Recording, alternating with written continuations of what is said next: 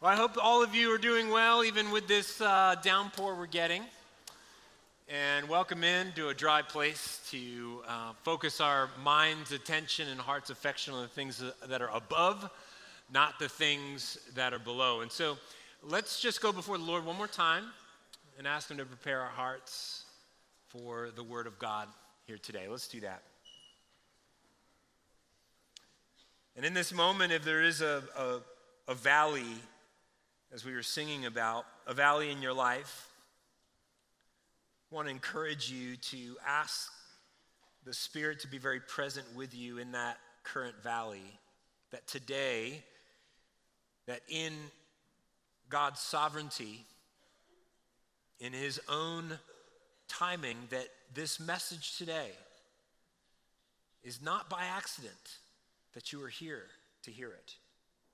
That it is for you. It is God directing the affairs of your life so that you would be here on such a day as this, or be watching online at such a time as this, to hear a message for you to your heart. That's the kind of God we serve. So in this valley, ask that He would be faithful to meet you there and work things for good and for His glory. Lord, speak through me today, that my words would not be from my own thoughts or my own opinions, but they would be rooted and grounded in your word and the Spirit speaking through me. So we give this time to you, and we pray in Jesus' name. Amen. I wonder if any of you had an older brother or sister, have an older brother or sister who casts a long shadow over you and maybe your siblings. Any of you have an older sibling like that? Maybe it's a sibling who, they're always getting the straight A's, they're always making the honors roll. Maybe they're the valedictorian of your class. Or maybe it's an older sibling who was an incredible athlete and just crushed it on the field. Or maybe it was somebody who's just really popular, really popular with the opposite sex. And you, as a younger brother or sister, had to feel like you were kind of living in that shadow. If any of you have experienced that, I want you to know that the author of the letter that we're going to be examining today and over the next few weeks can relate to you. This author of this letter that we're going to be examining didn't just have a brother who was, casting a long shadow. He had the brother, the greatest brother, the most accomplished person, the most popular person, most widely talked about person, the one who made more impact in this world, on our planet, and in fact in the universe than anyone who's ever lived. Of course, we're talking about James and his older brother, Jesus. Did you know Jesus had younger siblings? He had one of those, his name James, the author of this letter. He can relate to you in your circumstances here today. Can you imagine what it must have been like growing up with Jesus as your older brother? Just think about what that must have been like in the house. You and James is like playing catch, and he, throws the ball in the wrong direction, and it hits his mom's favorite lamp. And mom comes home, and she says, "Does anyone have any idea why my lamp is in pieces on the floor?" And James is just like, "Wasn't me." And Jesus is like, "James, I know all things. And the truth will set you free." Can you imagine what it must have been like for James? Imagine living with Jesus. Imagine sharing a bathroom. Imagine eating the same food. Imagine getting Jesus' hand-me-downs. This is really like his life. And sometimes that kind of familiarity breeds contempt. Have you ever heard that said? James, that is true for James. The Bible says that James was sort of a skeptic. He was an outsider to the faith. He watched Jesus, but sort of from afar in his ministry, not really believing, having his doubts about Jesus. Could it really be that my own brother is God in the flesh, the Messiah, the one who was to come? Can it be? It can't be. In fact, it wasn't until Jesus, that first Easter morning, rose from the dead powerfully that James's life was completely transformed. He went from outsider, skeptic, doubting, to all-in believer that his brother indeed was and is the Son of God, Jesus Christ, Emmanuel. And he became an amazing influencer for the gospel. He became leader of the church in Jerusalem, and he became the one who wrote this letter that we're going to be studying for 5 weeks. He introduces himself in James 1 as the servant of God and of the Lord Jesus Christ. We might put in parentheses, my big bro. Now, many historians put the writing of this letter very early in the life of the church, likely 47 AD. This was just a decade and a half after Jesus was on the earth. So it's very close to the time that Jesus was walking this planet. And his original audience is right here in verse 1. He says, to the 12 tribes scattered among the nations, greetings. Now, who are these 12 tribes he's talking about? He's talking about the 12 tribes of Israel, but more specifically, the Jewish Christians who used to live in Jerusalem, but because of persecution, had been scattered all throughout the Roman Empire. Now, can you imagine what it must have been like for these Jewish Christians experiencing this persecution, having to uproot everything they've ever known? Can you imagine what it must have been like to leave their culture, their community that they love, their friends and their family, their occupations? I mean, a city where they could probably trace their family name, not a generation or two, but all the way back to the 12 tribes. And having to leave that place, take everything you have, either on foot or on donkey or on caravan, and go to a foreign land, a place and a people that they do not know. Now, this, of course, is the experience of many refugees in our world today that would go through that. You imagine what that must be like for these Jewish Christians and people who do this today. Talk about hard times. Talk about suffering and persecution. And this is precisely why James spends the first 12 verses of his letter speaking about hard times. These believers know a thing or two about hard times. Now, I want you to know sort of the style in which James writes his letter. James isn't interested in philosophical arguments or theory. He's not saying, suffering? What really is suffering anyway? This is not his style. He's not interested in telling stories. In order to tell you about suffering, let me tell you a parable about a puppy who lost his way. This is not James' style. James is sort of a matter-of-fact, hands in the dirt, boots on the ground. How does this really work in real life? The IRL, that's really how we got our name for our series. James is interested in taking faith, these concepts of faith, and drilling them down in real life, in real relationships, in your real day-to-day finances and budget, in your marriage, in the church, in how you speak, in the challenges that you face, in your work life, all subjects that we're going to be talking about over these weeks. And so right out the gate, while the ink is still warm, James flies through his greeting and he's like, let's get after it, okay? Let's talk about how to face trials in a way that makes you better, not bitter. This is what James is after. Now, I don't know about you, but I want better and not bitter. Is that what you want? Raise your hand if you want better, not bitter. Yeah, I think we all want that. Have you met bitter people in your life? Do you ever wonder how somebody gets bitter? I'll tell you how it happens. They go through their share of hard times. And as they're going through their hard times, they're believing certain things. They're making certain decisions. They're allowing their mind to dwell on certain thoughts about their circumstances that gradually produces bitterness in their lives. On the other hand, have you ever met somebody who's super wise and humble and just filled with joy? Have you met people like that? Do you ever wonder how they get like that? It's because they go through their share of hard times and they believe certain things about those experiences. It's because they make certain decisions during that season of their life and they choose to dwell on certain things in their circumstances, and gradually it produces a better version of themselves. See, it's not because they don't go through hard times, it's precisely because they go through hard times, and either come out bitter or better. So you could have a sibling, you and your sibling could grow up in the very same household, go through virtually the same terrible upbringing, a lot of the same trials in life. One's bitter and one's better. And so James wants us to know how we can come out the other side better. How do we do that? He gives us three keys we're going to look at today to get better, not bitter through hard times. Okay, so that's our outline. Number one, consider trials as God's training program. Look at verse 2.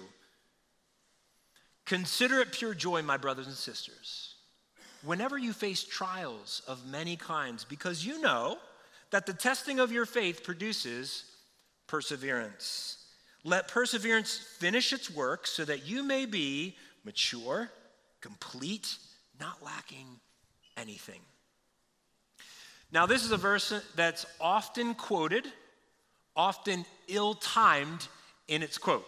Any of you been a recipient of this verse at seasons of your life? Oh, consider it all joy. And you're like, yeah, why don't you say that a little closer?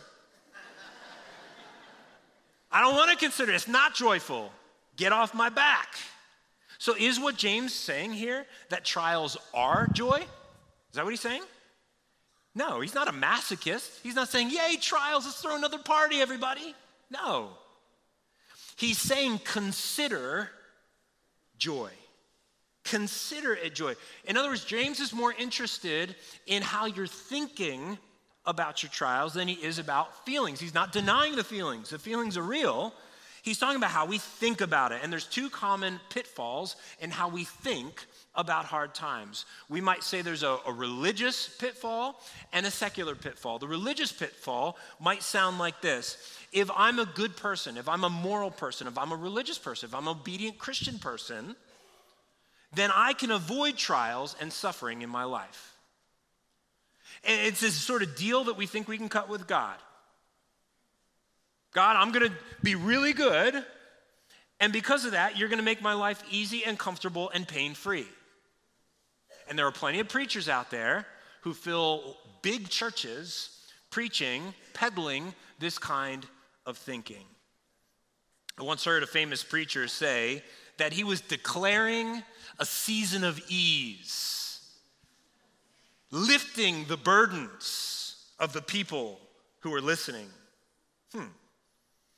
I wonder about the person who hears that message and a season of ease is declared over them, and then they find themselves in an incredibly hard time. I wonder how destructive that could be for that person's faith. Maybe they're a sincere Christian, although maybe misguided.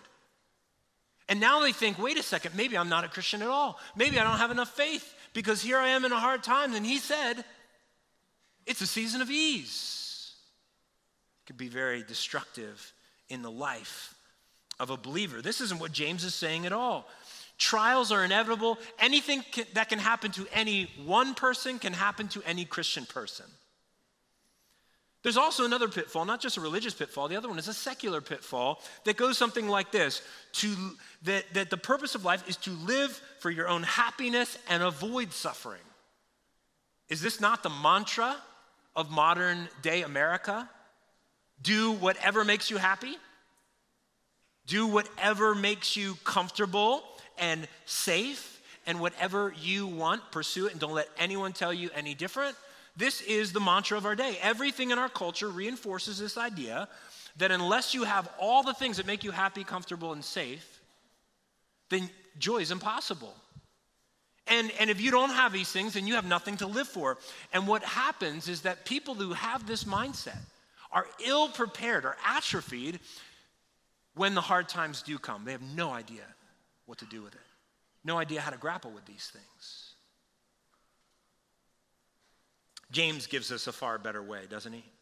James says, when you face the trials, consider that this is God's training program.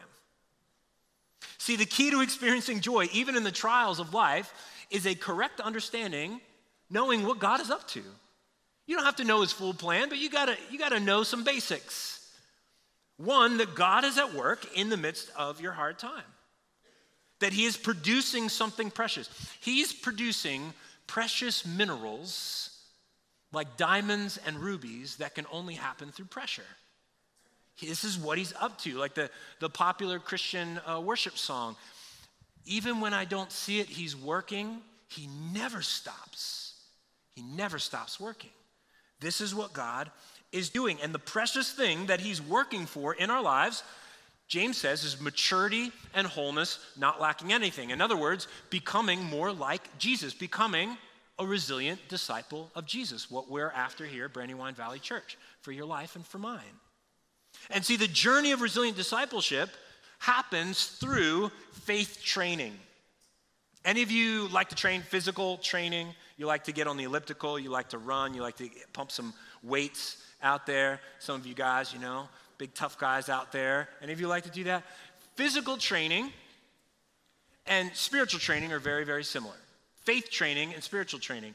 If you ever see me over at the Y when I'm working out, it ain't pretty. It's ugly. I'm sweating, I'm grunting, I'm making weird sounds, I'm grimacing, I'm breathing heavy. Okay, not awesome, not my best moment. It's hard. Training is hard, but there is a kind of joy in it, isn't there? When you train, because you know that the training, as hard as it is, as annoying as it can be, as much as you want it to end, is producing something good, isn't it? At least you're hoping that it produces a healthier, stronger, more resilient version of yourself.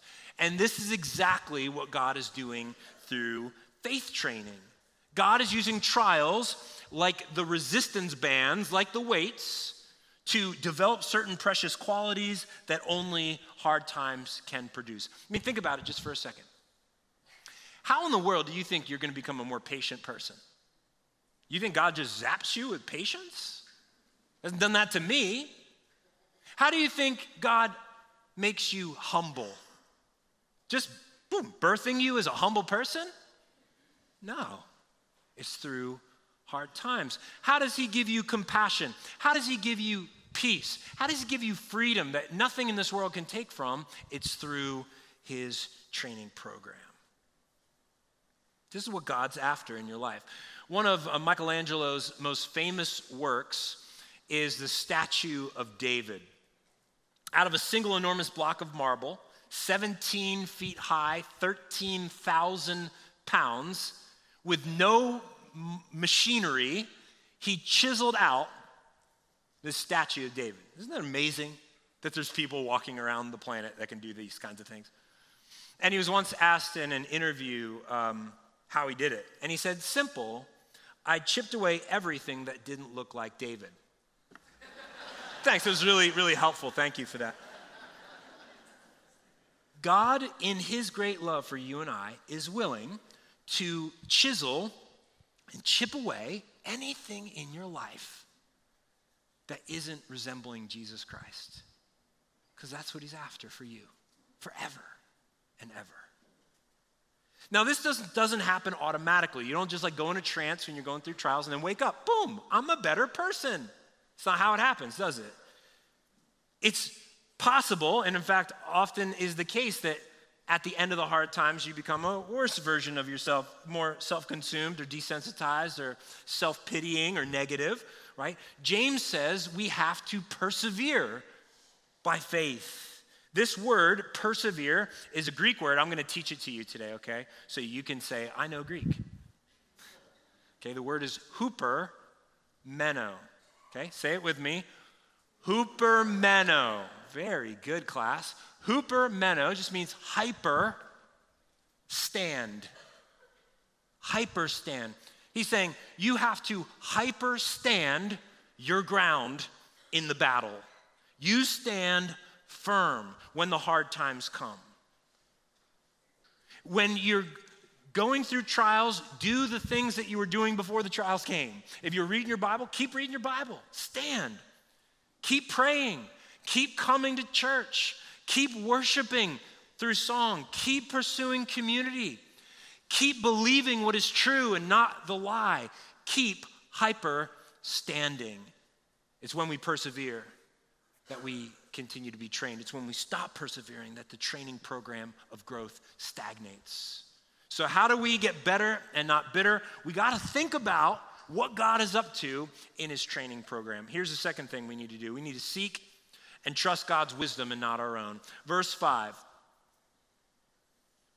If any of you lacks wisdom, you should ask God, who gives generously to all without finding fault, and it will be given to you. If any of you lacks wisdom, he says, which is kind of like, yeah, no duh. Like, we all lack wisdom, especially when we're going through trials.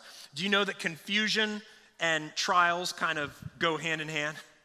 When you're going through a hard time, doesn't it sometimes feel so disorienting? Doesn't it feel like sometimes you don't know which way is up and which way is down? Do you ever feel paralyzed when you're going through hard times? I do. And it's in these moments it's essential to seek wisdom. I mean, it sounds really simple, isn't it? Why is it so many times when we're going through the hard times, the last thing we do is pray? Shouldn't it be the first thing we do? Why is that? Well, maybe it's because we have this idea of God, like he expects us to have everything all figured out. And we have to prove it to God. God, I've got this. I don't need anything. I'm good. I've got this. This isn't how God operates. You ever have your boss give you a project or an assignment, or maybe you're brand new on the job, and you really don't know what you're supposed to be doing, but you're too ashamed to ask, you're too embarrassed to ask for help, and so you sort of fake it till you make it. Oh, what are they doing? Okay, I'll do the same that they're doing, and you just hope that you sort of figure out what it is that you're supposed to be doing. This sort of describes my first year as a pastor here at Brandywine. This is how we often approach God. I've got this, God. I'll figure it out. I'm a good Christian. Meanwhile, God is saying, just say the word. Do you know that one of God's favorite words is help? One of his very favorite words is help. And he knows that we don't know what we're doing, so we might as well ask him for help. He will give you wisdom that you are looking for. He is more willing to answer our prayers than we are to offer them. And he doesn't just give us a little help, a little wisdom. He's not tight-fisted with it and stingy. It is a buffet of wisdom. He will back up the truck of wisdom and provide it for you. And not just to a few elite Christians, but to all Christians. God's generosity in giving wisdom is not like flying first class, where only the elite get the champagne flute and the hot towel and the seat that reclines all the way down so you can sleep. I'm not bitter about it. God gives to all, even the backseat Christians. He gives it to all of us. God freely and generously gives. And doesn't that make sense considering he's the God who did not spare his own son for us, that he would give us wisdom when we ask? Now, here's the catch. There is a way in which we ask that is critical. And so many people miss this. Look at verse 6. He continues, but when you ask, you must believe and not doubt, because the one who doubts is like a wave of the sea, blown and tossed by the wind. That person should not expect to receive anything from the Lord. Such a person is double-minded and unstable in all they do. You say, well, great. Well, I'm sunk then, because I deal with doubt all the time. Are you saying is what James is saying? Is we have any doubts? Like we don't get any answer to our prayers? I mean, is this like Indiana Jones in The Last Crusade when he goes and he steps off that ledge into the abyss? Is that what you're saying? That's not what I'm saying. I don't think that's what James is saying. He's not saying any doubt. He's saying a particular kind of doubt. Notice what he says. What kind of doubt? It is a doubt that leads to double-mindedness. What is double-mindedness?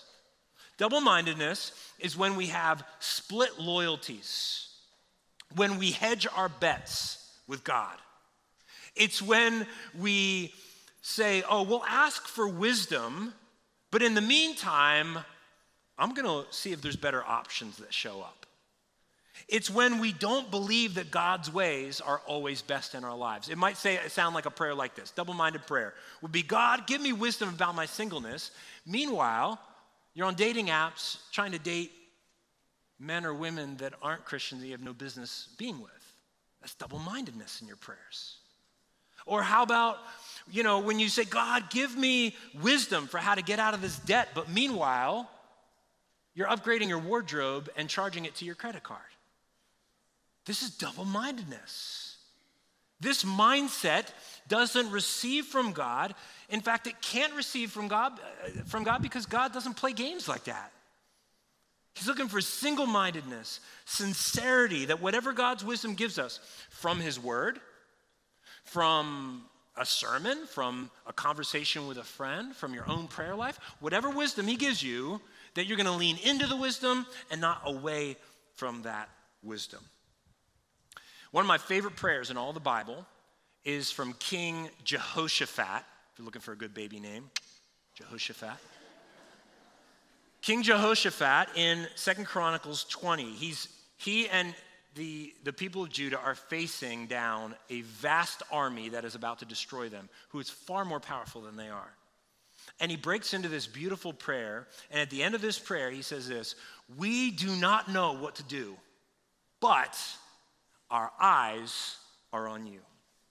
We do not know what to do, Lord, but our eyes are on you. That's a single-minded prayer for help. That's a single-minded prayer for wisdom. And it's the kind of prayer that God answered for Jehoshaphat, and he'll answer for you. Not eyes shifting to the left or the right or to our own wisdom or the wisdom of this world. It's prayers that sound like this: Lord, I don't know what I'm supposed to do about my financial stress right now, but my eyes are on you.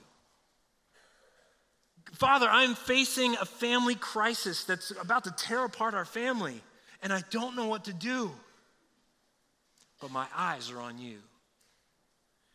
Lord, I have this diagnosis, and I'm afraid, and I don't know what my future is going to look like, but my eyes are on you. You pray those kind of prayers. You ask for that kind of wisdom. God provides generously. Is there an area of your life right now where maybe you're kind of asking for wisdom, but if you're being really honest with yourself, you're hedging your bets. You got 1 foot in the kingdom, 1 foot in the world. Can I encourage you to place your eyes solely on him and watch the wisdom that he gives you? That's the second thing. You want to get better, not bitter? Wisdom. Seek wisdom. Third, take the long view of eternity. Take the long view of eternity. Now, before I go into this one, I want to let you know between verses 9 and 11, I'm skipping them in this sermon, not because I don't want to preach on them. I just ran out of time. And sometimes that happens. And so I'm giving you a bonus key number 4 for free. You can get it online. It'll be on our Facebook page. We're going to put it on the e-news. It's about 4 minutes just to really get the full sense of this passage that I don't have time to preach today. But let's look at this last one, taking the long view of eternity from verse 12. Blessed is the one who perseveres under trial, because having stood the test, that person will receive the crown of life that the Lord has promised to those who love him. What is James saying? He's saying we must view our short-term trials through the long view lens of eternity. We can't be looking at the microscope of our short term. We need to be grabbing the telescope and looking at the long view of eternity. See, there's this weird thing among Christians. I wonder if you've noticed, or maybe this is you yourself. I think it's somewhat unique to Christians. Many Christians feel some kind of guilt in being motivated by eternal rewards. You ever run into that? Maybe that's you today. You feel, that kind of sounds selfish to be motivated by eternal rewards. And if you're struggling with that kind of guilt, you do you, but can I free you from that? I want to free you from that because Scripture over and over and over calls us, encourages us to be motivated by the future, by eternal reward. In fact, Jesus said it when he says, hey, anyone who has left houses or families or property behind, trust me, they will have 100-fold in eternity. This is Jesus motivating us to be motivated by eternal reward. And when we're in the thick of it, in the hard times, we need to preach the gospel to ourselves. And a critical part of that gospel is that Jesus accomplished for us, through his death and resurrection on the cross, a future reward. a crown of life, as James calls it, an eternity with God forever and ever. It's like a superpower to hold on to when you're going through hard times. Why should we not lean into that? Lean into that. Be motivated by the reality that life is short and eternity is long. Isn't that true? Life is short, eternity is long. And so that breakup, yes, it's really painful. I've been through it. But life is short and eternity is long. If you're saying, man, I'm dealing with this disability or I'm dealing with mental health challenge right now, to remember life is short, eternity is long. I'm gonna store up the treasures for the next life. Lord, help me to persevere in thinking that way. Think about it like this. If you are a Christian, if you believe in the substitutionary death of Jesus Christ on the cross for you, not because of your works to get to heaven, but because of his, that he's done that, and that he rose from the dead for the grave to guarantee your future. If you believe that's what it means to be a Christian, to place your faith in that, it means that this life is the closest thing to hell as you'll ever get. And it only gets better from here. Heaven awaits you. Heaven awaits you. Isn't that amazing to think about? We don't think about that enough.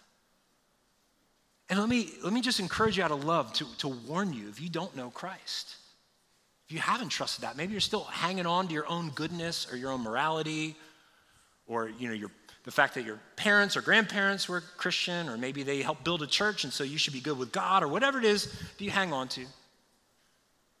Can I say to you out of love that this life is his closest thing, if you don't trust in him, the closest thing to heaven that you will ever get. And that eternity will be a place that is separated from the goodness, all goodness and grace and mercy of God. I don't want that for you. We don't want that for you. God doesn't want that for you. He's not willing that any would perish, but all come to the saving knowledge through Jesus Christ. Trust him, not yourself. Now, as we close this, I want to put this all together through an in real life story.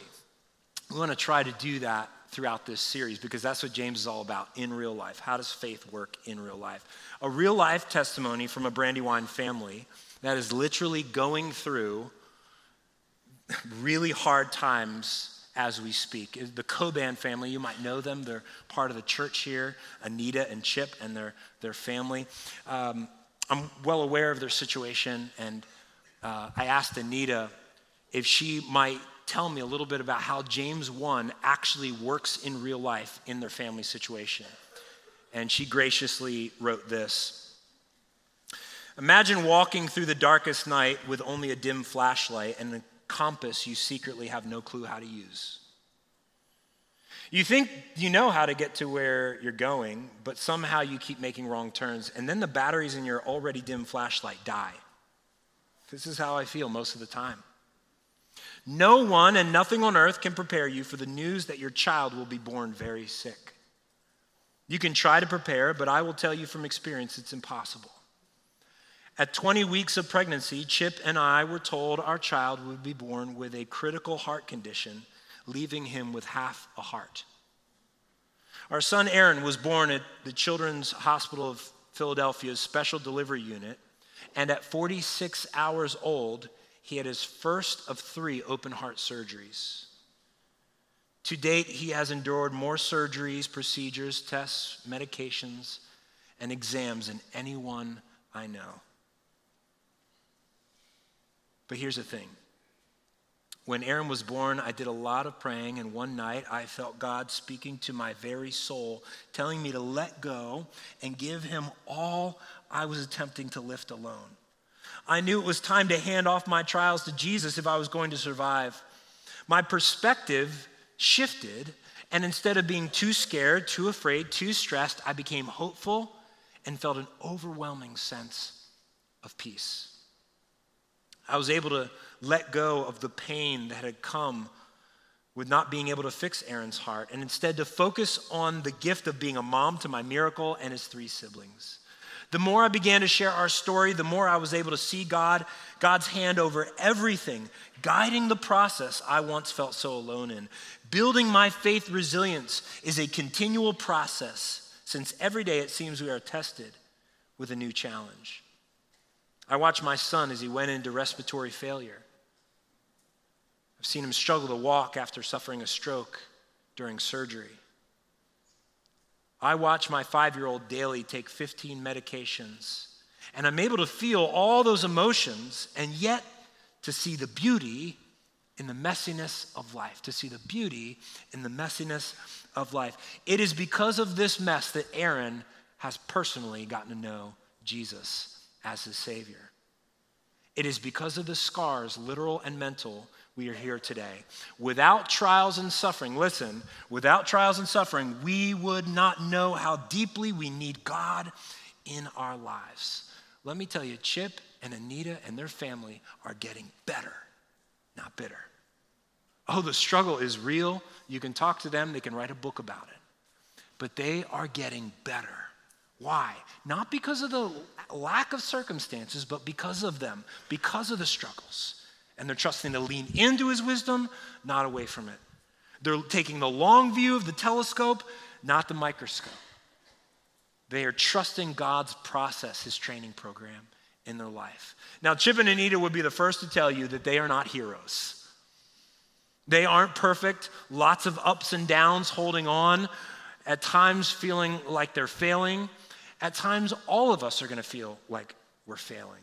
Here's the great news that they hold on to, that we must hold on to, that there's only one person who faced the deepest and most profound hard times and never doubted, never gave up, never failed, never was double-minded even once, and that is Jesus Christ our Lord.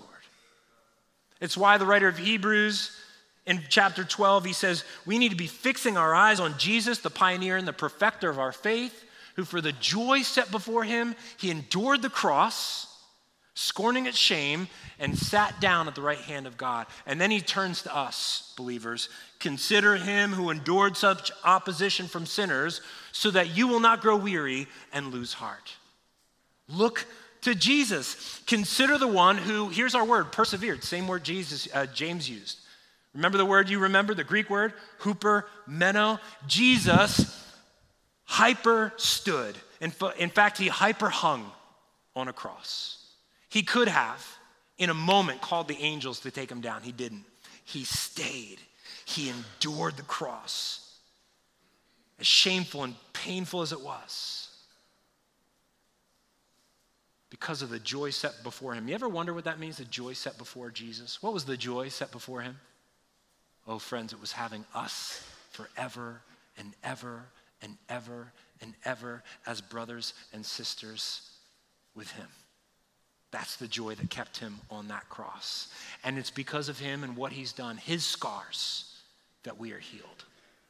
Friends, look to Jesus ultimately. You're going through the hard times. I get it. It's real. Look to him and find the strength. I want to give you a moment just for you and the Lord. No one else. It's just for you and him. You can close your eyes and just think about him being right here. As you heard Pastor Hayes say, what if Jesus were right here? And you talk to him about the trials of your life. I want you to evaluate. Really, am I really getting better? Or am I getting bitter? What path am I on? You ask the Lord for help, maybe for help for the first time, like real help. Not hedging your bets, but real single-minded help for wisdom. You ask him. Doesn't need to be fancy. It can just be, Lord, I don't know what to do, but my eyes are on you. Maybe that's all you can get out today.